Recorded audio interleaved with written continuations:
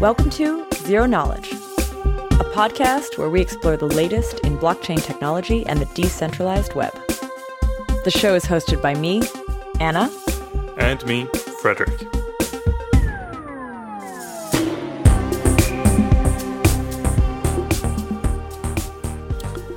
In this episode, we sit down with James Prestwich to explore what smart contracts are.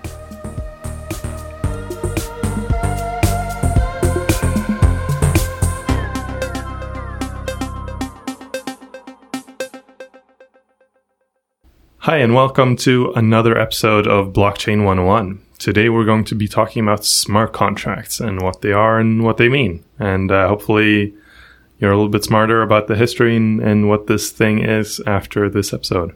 And we have a special guest with us today. James? My name is James Prestwich. I was the co-founder of Storj, and currently I'm the founder of Summa. Summa builds cross-chain smart contracts. And I think it's very cool that you're here with us to talk about smart contracts. Maybe we kick it off with a quick definition of what a smart contract is. So a smart contract is a computer protocol intended to digitally facilitate, verify, or enforce the negotiation or performance of a contract. A smart contract allows the performance of credible transactions without a third party, and the name has been attributed to Nick Szabo. Apparently, he coined this in 1994. So long before blockchain, Bitcoin, the term smart contract already existed. Now, this is a definition that we just grabbed from Wikipedia. Maybe we can redefine it again. A smart contract. What's a smart contract? Something that I think actually is important to note is that the term smart contract has become incredibly overloaded. It seems to mean anything to anyone. Like it's a bunch of different things. So anything from a computer program deployed to a blockchain, that's the generally like accepted nomenclature in the Ethereum space is like anything deployed to the blockchain is a smart contract. And that's what we're talking about. But it doesn't really agree with that original definition from Nick Szabo. So I don't know. I tend to actually avoid talking too much about smart contracts. I will say dApp, or I will say like a program in general terms. And then, whether or not the intention is to actually be a smart contract is left to the author of that code. We all know how contracts work in practice. It's an agreement between humans. If Anna agrees to sell me her car and I give her the money, that means the car is mine. Smart contracts are ways that we can automate some or all of that, so that Anna doesn't have to trust me to give her the money. And maybe in the future, I don't have to trust her to give me the title to the car.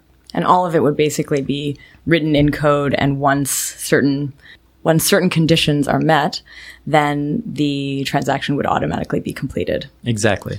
Now, that's just a program. That's something that's been around for a long time. So what makes it smart? I guess in the original terms, what makes it smart is that automation factor. While programs have been around for a long time, contracts are still very much like in meat space. It's a thing that people agree with, and the intention is interpreted by lawyers and judges. And there's a whole, ecosystem defined around making a contract a contract. So the smart part is that we can eliminate all that overhead and do it automatically. And it's not really been possible to do that automatically with money before blockchain, because you always have to involve some third party in this thing that is not automatable. You can't automate the banks because you have to trust the banks to do what they say they're going to do. Or like if it's just an agreement between you and me, then, I can't automate you giving me cash. So there has... the automation part just hasn't really existed before. But don't you think, at least maybe we should talk a little bit about the history of this smart contract concept, because the way I've understood it is like smart contracts only really become smart because they're on the blockchain and because they're dealing with something like, for sure this is going to happen and cannot be corrupted. Because you could always make a program that would actually automate stuff, but there's no proof that wouldn't that couldn't be tampered with, or it couldn't be altered or somehow Yeah. So, changed. in my definition of automate there, I mean it to be like undeniably so. Like it will happen, and, you know, there's proofs generated that X or Y has happened. There's an audit trail or whatever it may be. We say that the term smart contract is over 20 years old, but we've only actually seen them implemented and used in the wild in the last few years. And I think that the trustless nature of a blockchain explains that. We thought these up 20 years ago, and we only managed just now to build something that makes them useful. Going back to your point of history, I think, the terms were around, but with Bitcoin, there is Bitcoin script. You can automate stuff in Bitcoin. You can actually do a reasonably large amount of stuff with Bitcoin script. It's just very hard. And it's... you can do a lot, but you can't do everything. And so, like, part of Vitalik's original motivation, his vision of why he wanted to do anything other than Bitcoin, was to be able to do more, to have a more complete Bitcoin script, and that you could do more stuff with. And so that vision eventually evolved into Ethereum, and now we have this smart contract platform. And it's really like Ethereum that popularized the term, because it's this they branded themselves from the beginning as a smart contract platform. James, you've been in the space a fair amount of time. Do you know was there ever a project before Ethereum that claimed to create smart contracts?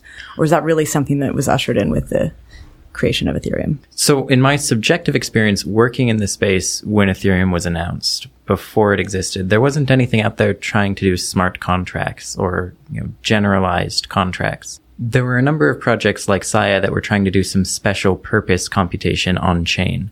So doing special transaction types that would enforce a very specific contract that was hard coded into the blockchain. I see Ethereum less as a reaction to Bitcoin script and more as a reaction to these kinds of special application specific chains. Ethereum is a chain that can do anything that any application specific chain could do. Yeah, so Ethereum is this generalized platform, but the interesting thing to me is that now all the blockchains that are coming after Ethereum, there are actually some of those application-specific ones as well. And I've actually seen a little bit of a reaction back to this domain-specific model of blockchains, because the general ones have scalability problems. The domain-specific blockchain is a sensible thing, but then the question is, how do you secure it? If we have millions of blockchains, then you're splitting the security across these millions of blockchains, and how does this actually really work? You may also, I wonder, would you also end up with different languages being used to create these smart contracts, different standards in certain domains that won't be understood by others? Definitely. There's a bunch of problems spawning up around this for sure, but then there is still this overall general arc of you're not taken seriously as a blockchain unless you are a smart contract platform. If we look at Dfinity that we had on this episode, for instance, they're also talking about smart contract, general smart contract platform. So I think that there is still, a lot of innovation and a lot of stuff happening here. And the space is super new. I mean, we got to remember that, even 94 is not that long time ago. And Ethereum has not been around for that long, and we're still learning what this actually means and how to do it well. So I think we made one there's one blockchain that isn't really using smart contracts, which is Bitcoin. However, one could argue that there's now layer 2 that's definitely trying to allow for more smart contract-like activity to be happening. Can we talk a little bit about that? Well, I would actually disagree that Bitcoin doesn't support smart contracts. Okay. I think it doesn't support Ethereum-style smart contracts. In Bitcoin, you're very limited to what you can read and write to the chain. Whereas in Ethereum, it's very free form. You can read and write anything. But Bitcoin does support adding constraints around transactions. It supports time locks. It supports, specifying who's allowed and when they're allowed to spend funds. And you can actually use that to automate, pretty significant portions of real life contracts. So I think we might be talking about a very narrow set of contracts on Bitcoin, but I would disagree that it doesn't support them. Maybe to word that better is, it sounds like Bitcoin can support financially driven smart contracts where it's all about funds, but not sort of the more general smart contracts, which are not involving funds. Yeah, I think that's a pretty fair description. And, even within the realm of financially driven contracts, there are some things that you can do with Solidity on Ethereum that you can't do with Scrypt on Bitcoin. So I think that brings us to talking a little bit about, this is a 101 episode, and we've dug into a little bit of the history and the terminology. I typically, like I said, say that it's just like a program deployed to a blockchain. And then, what is the actual use case? And from that, determine, is this intended to be a contract or not? So what are actual practical use cases of smart contracts or blockchain applications? And I think that's where a lot of confusion and a lot of division in communities happen, is that we say smart contracts and different people mean different things. Some people just want to deploy an app that is, dealing with data. They want a decentralized Twitter. They want the general decentralized internet. They're not dealing with money. They're not necessarily even dealing with trust. They just want that decentralized data and audit trail. Whereas some people, want absolute smart contracts in the original definition of this is a contract between you and me, and if this should be enforceable, and contract in every sense of the term. I definitely fall more into the latter camp. I think that finance is the most interesting and mature use case for a blockchain. And when we're talking about blockchains as public infrastructure, I think that we suffer from a bit of a tragedy of the commons when we get into the more general purpose data-driven apps. Twitter on the blockchain is not a scalable app. We can't actually replicate every tweet to every node in Ethereum, every block. It's a bit painful. We can, but the problem is that the incentives are not aligned correctly. And we've had a whole episode on this, which I can't remember which number it is, but the episode with Phil Dion on storage. If everyone was willing to pay to store everyone else's tweet, then it would work. But people are not willing to do that. So that's why this kind of architecture, and why a lot of people say we can't just port centralized internet things to decentralized internet. Yeah. Is that where the schism, is that one of the big issues between the Bitcoin folks and the Ethereum folks, is should smart contracts be used for non-financial purposes? Is that actually one of the main things that people are arguing about? I'm not sure if it's the main thing, but it's certainly one of the things. It's definitely one of the things. So for example, Luke Jr., one of the Bitcoin devs, will go as far as to call most transactions on-chain spam. This started back in 2013 with Satoshi Dice and all the gambling sites that were popular then. I don't think it's the core of the schism here, but I think it is, one of the battlegrounds. Speaking on the practical side, a question that I get a lot when talking about smart contracts is I hear about this world computer. I hear there's this VM. This is I talk mostly to programmers in my life. So it's mostly from programmers, but who come from this perspective of I don't really understand what you're talking about. What is the VM and where does that live? A VM is a very common thing. I run a VM in Docker.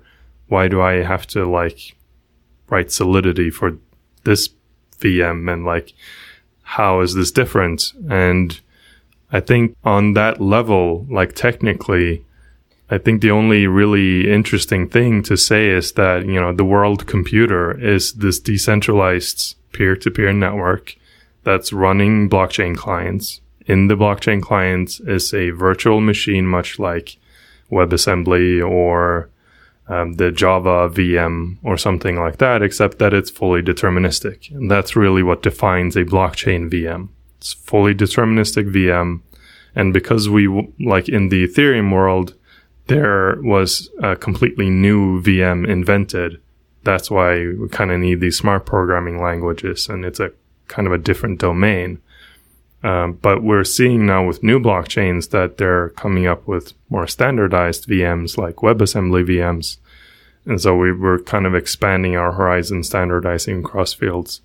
So on that end, I think we've, in the blockchain world, kind of mysticized the smart contracts stuff a little bit too much. And practically it's the same kind of computer software that we're used to dealing with. It just ships in a different form. It's transactions across a peer-to-peer network. I usually think about this from the consensus perspective. The goal of Bitcoin and the goal of blockchains was to get a bunch of computers to agree on some shared state, right? Some shared information, and do it in a way that's safe and trustless, and everybody arrives at the same conclusion. In Bitcoin, we do that with transactions and unspent transaction outputs, and we agree on who owns how much money. In Ethereum, we do it with transactions and smart contract code, and we agree on, just about anything. We can write any kind of state we want to the blockchain. So, when we're talking about the EVM, that is what runs the smart contract code that decides what to write to the chain when you call it. And to your points, you can think of it as a world computer because this virtual machine has persistent global memory that is essentially infinite. It's not practically infinite, but from a programming model, it's infinite. That's a starting point for at least developers to start thinking about, like, these are the building blocks that we're building on, and keep that in mind as we go into more abstract levels of talking about smart contracts. So going back to practical use cases, what are some good use cases of financial smart contracts? At Summa, for example, we build cross-chain smart contracts. We build ways to exchange and hedge risk between Bitcoin and Ethereum and a few other chains. So, in this case, what we're doing is we're providing a financial contract that meets the buyer's real-world asset management needs. And we're helping two people enter into that contract trustlessly and execute and settle on-chain. Some of the most widely deployed contracts recently have been token sales. These go all the way back to 2016. So, for example, you have Golem and Gnosis, whose sale of tokens was done by an on-chain contract. So if you have your Ether and you want their tokens, the smart contract enforces the terms of that exchange. Other things being done with smart contracts recently include non-fungible tokens like CryptoKitties. We have some people working on multi-sig wallets, so custody solutions written as a smart contract. I think when we're talking about money and smart contracts, or like money uses of smart contracts, things like CryptoKitties should be included, even though, depending on whose definition you follow, cryptocurrencies are not money either. So maybe let's say value. And people do find value in digital scarcity.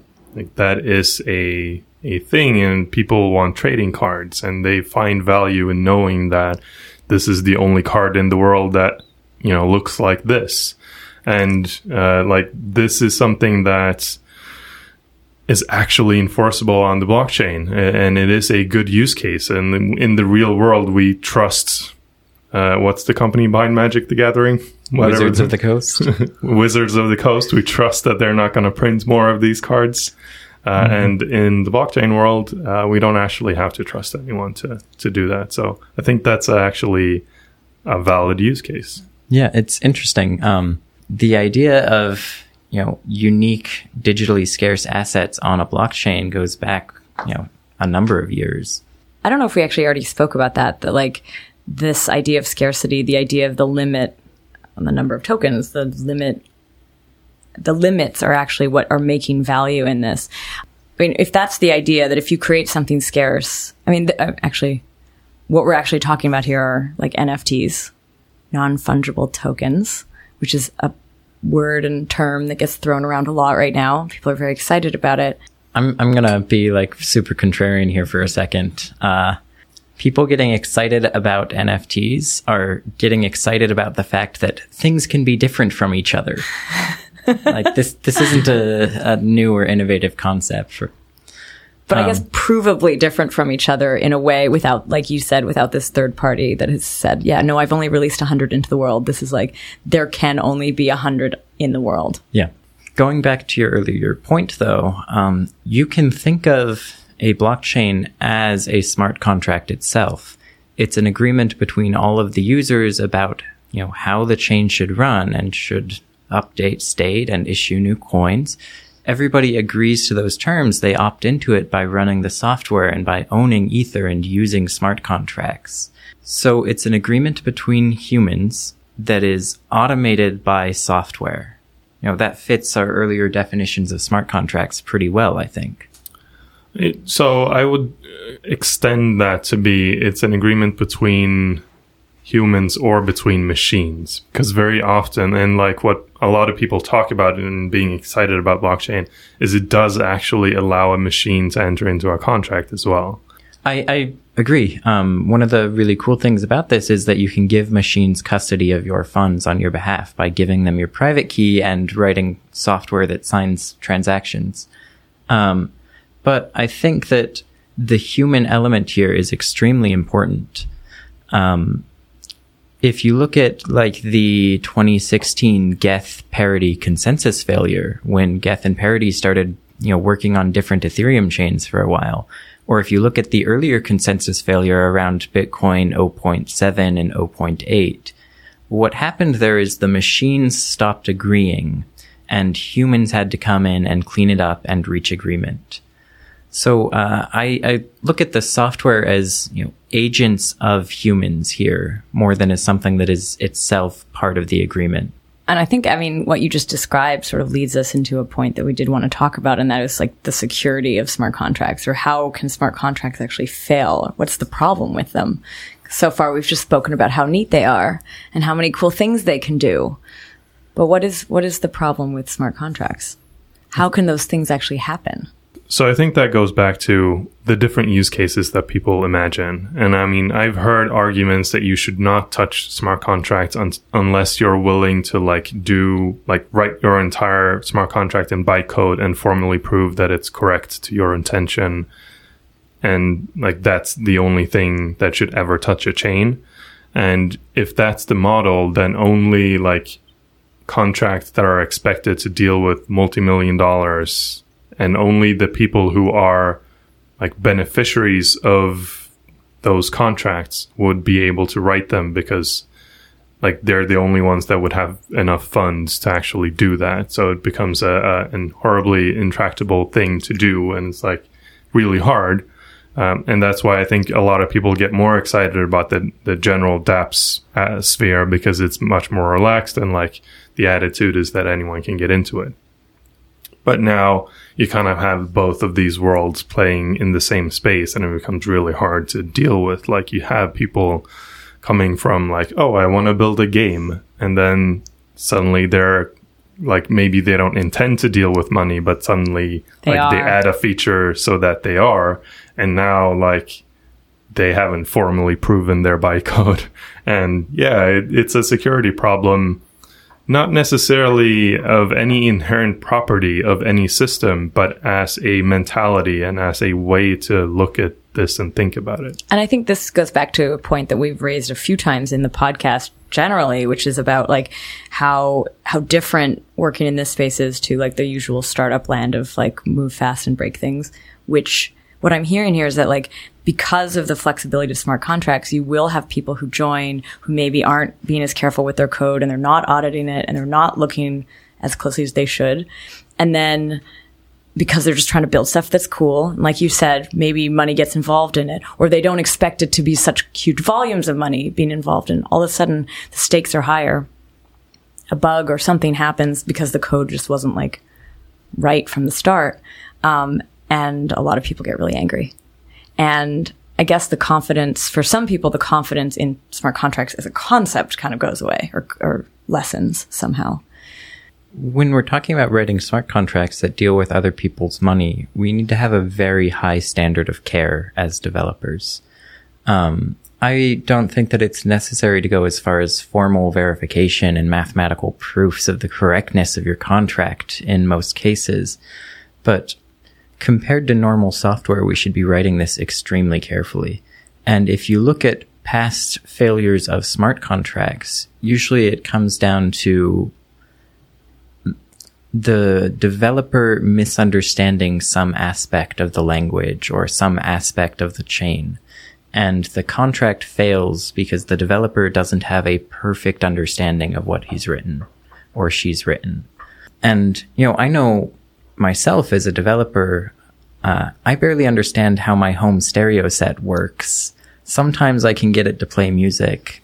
I think, as someone developing smart contracts, I'm not equipped to understand every piece of such a complex system. I'm constantly terrified that I'm going to mess something up. And as a result, I submit my code to independent auditors. Mm-hmm. But because of the way that Ethereum works and the way Solidity is structured and the way that EVM works, I can never be 100% sure that my code is bug-free. And that's problematic. I think that goes back to the immaturity of the system as a whole. And like I said, we're really early in this space. We really kind of don't know what we're doing as a society. And we're still developing a lot of these tools. And I mean, we spoke to Griff in an episode, and he shared his story of how the DAO bug happened. And he was programming Solidity at a time where, there was no payable modifier in the language. You could send money anywhere. Another thing that terrifies me is that the Solidity compiler itself hasn't had an audit. Like, who knows if there's a bug in the Solidity compiler, and every smart contract ever has bugs in them. Like, we don't really know. There's researchers doing analysis of bytecode on chain right now, and, they're finding stuff. They're not finding anything massive and super upsetting, but it's still like so early in the space. The tooling is not there to have the right confidence to deal with the kind of money that we're usually dealing with. Right. And on that note, it's been very interesting to see the evolution of Solidity over time in response to things like the DAO vulnerability, the introduction of the payable keywords, the focus on adding, more checks to your contract to make sure that things work how you think they do, has been really interesting. I think Solidity is something that's teaching us a lot of lessons about how to design smart contract systems on chain and how to design languages for them. I think the main takeaway, though, from the downside and from the difficulty in doing this is that it's not something that is inherent to the system. There is nothing that says we will never get to a point where all smart contracts are automatically, mathematically proven correct. It's unlikely that will happen in the next 10 years. But there's nothing that says that is an impossible thing to achieve.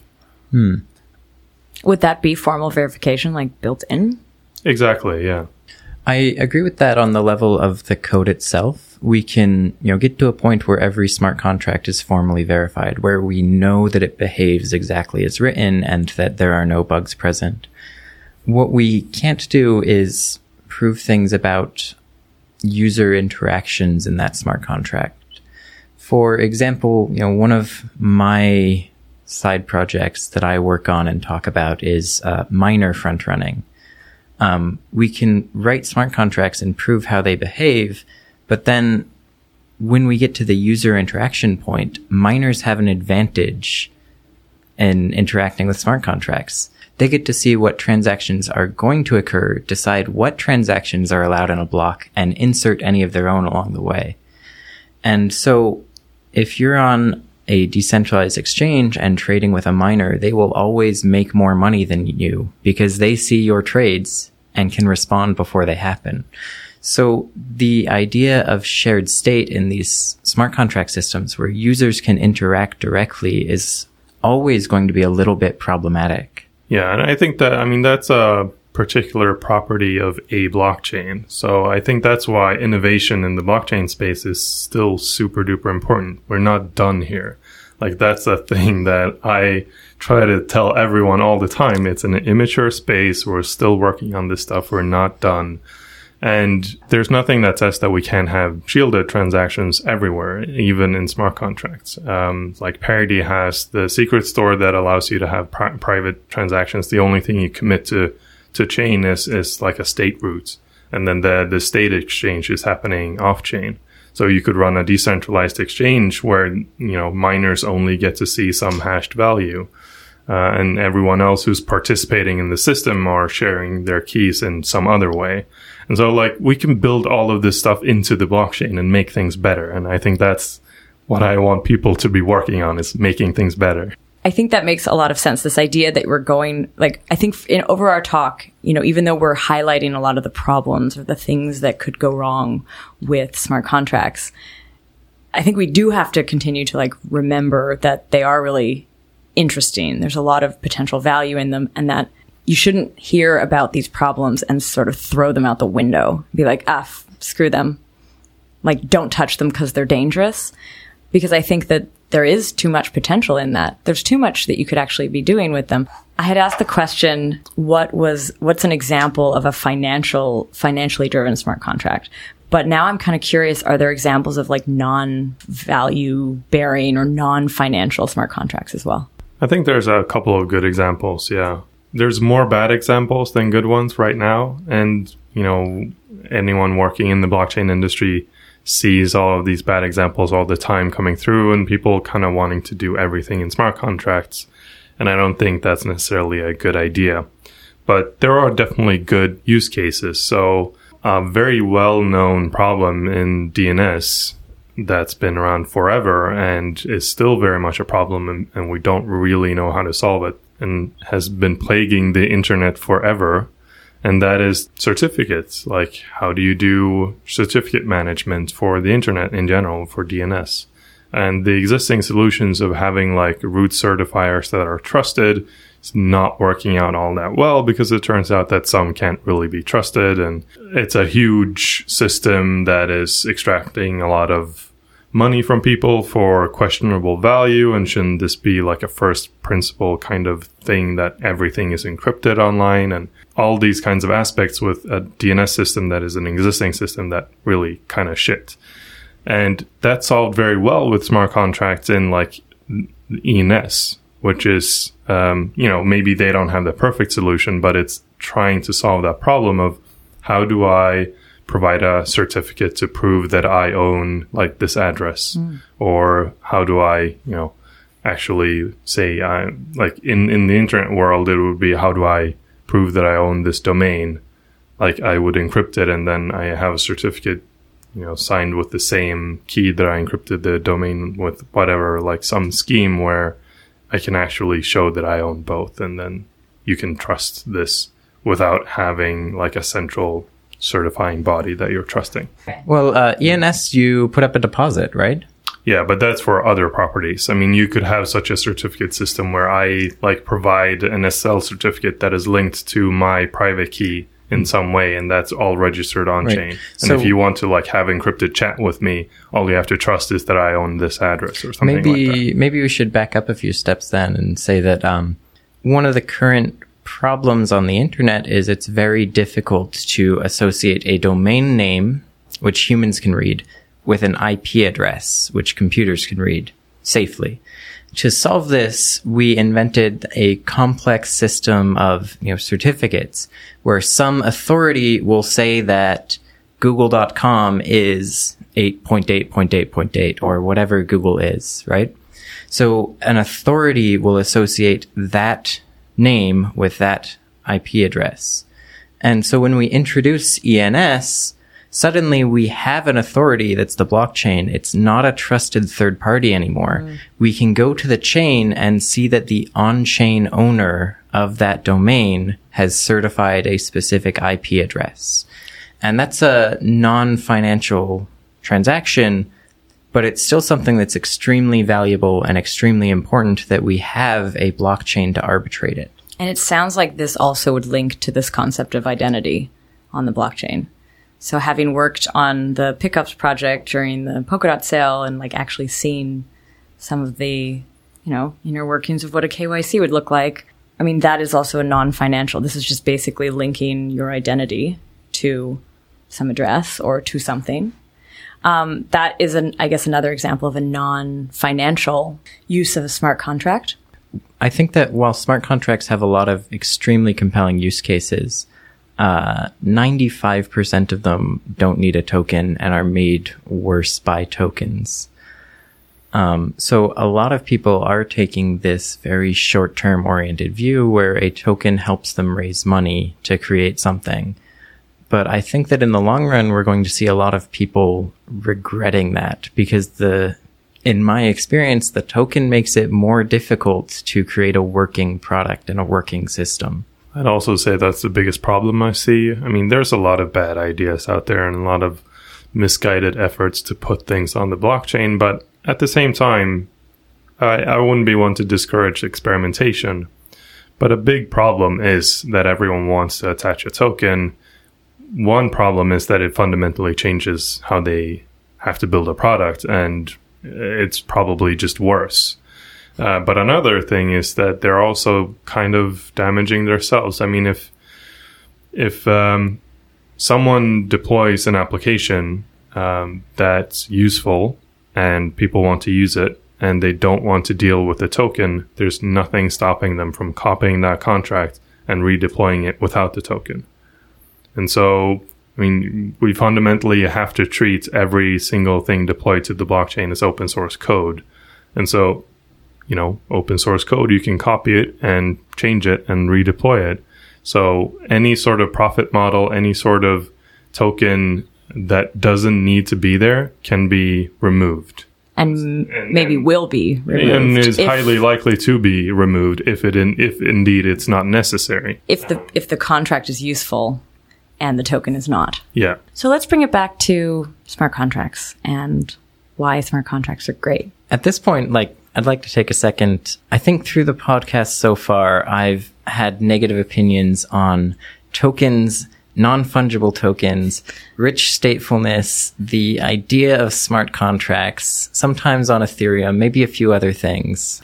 All of that notwithstanding, smart contracts are interesting enough and powerful enough that I spend 80% of my waking life writing them, and then the other 20% thinking about them.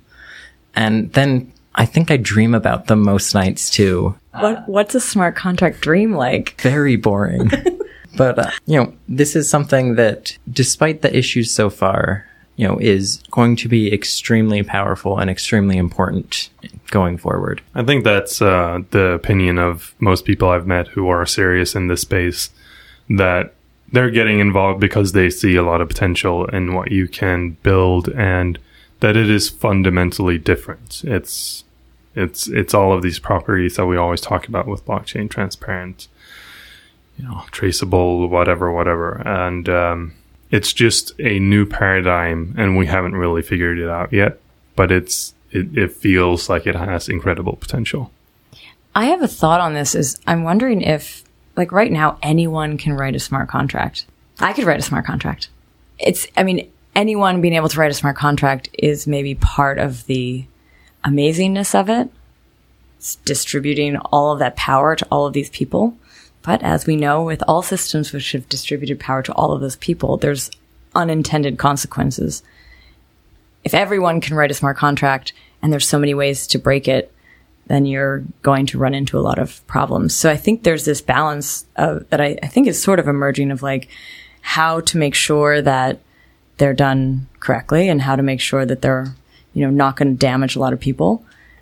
Also finding people in the space who can become true experts on it, and systems that can help make sure that these things that are deployed in a way that's smart and careful, without obviously ruining the ability of people to jump in and get their hands dirty.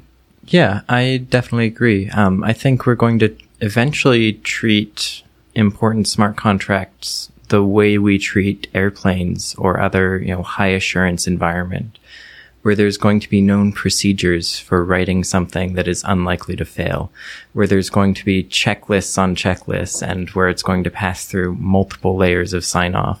It'll be super unsexy.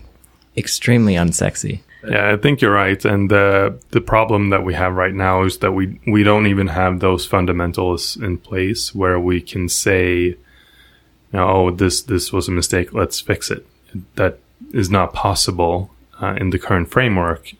And we're seeing that we're kind of getting there. We had the talk with Zeppelin on a previous episode where they're talking about smart contract upgradability. That's like one piece of it.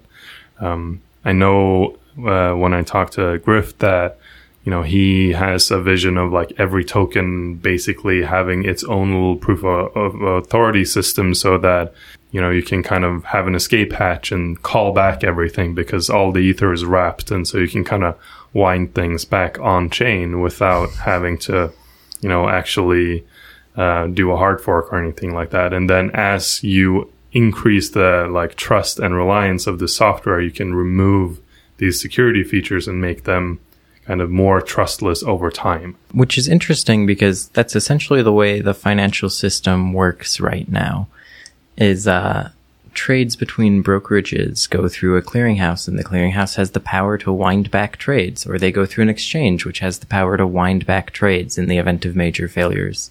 What the blockchain provides is a way to remove that once we feel ready to do so. Soon enough, we're going to feel comfortable turning that off for specific areas of the financial system. And I think that those are the most useful and compelling places to implement smart contracts. Right now.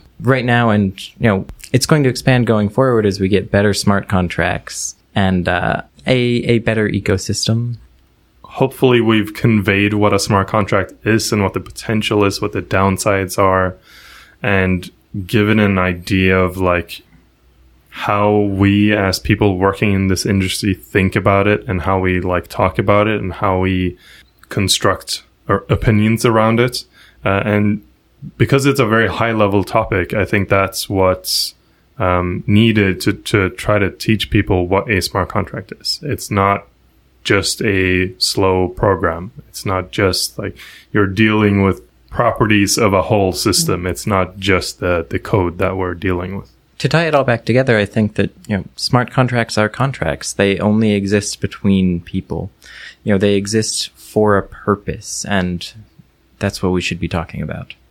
I think so. My takeaway is very much around this idea of smart contracts being this way that a lot of people can get involved and jump in and start, creating these pretty powerful, pretty interesting, decentralized applications, things that can happen without an intermediary. And Ethereum provided this way to do it really easily, which is awesome.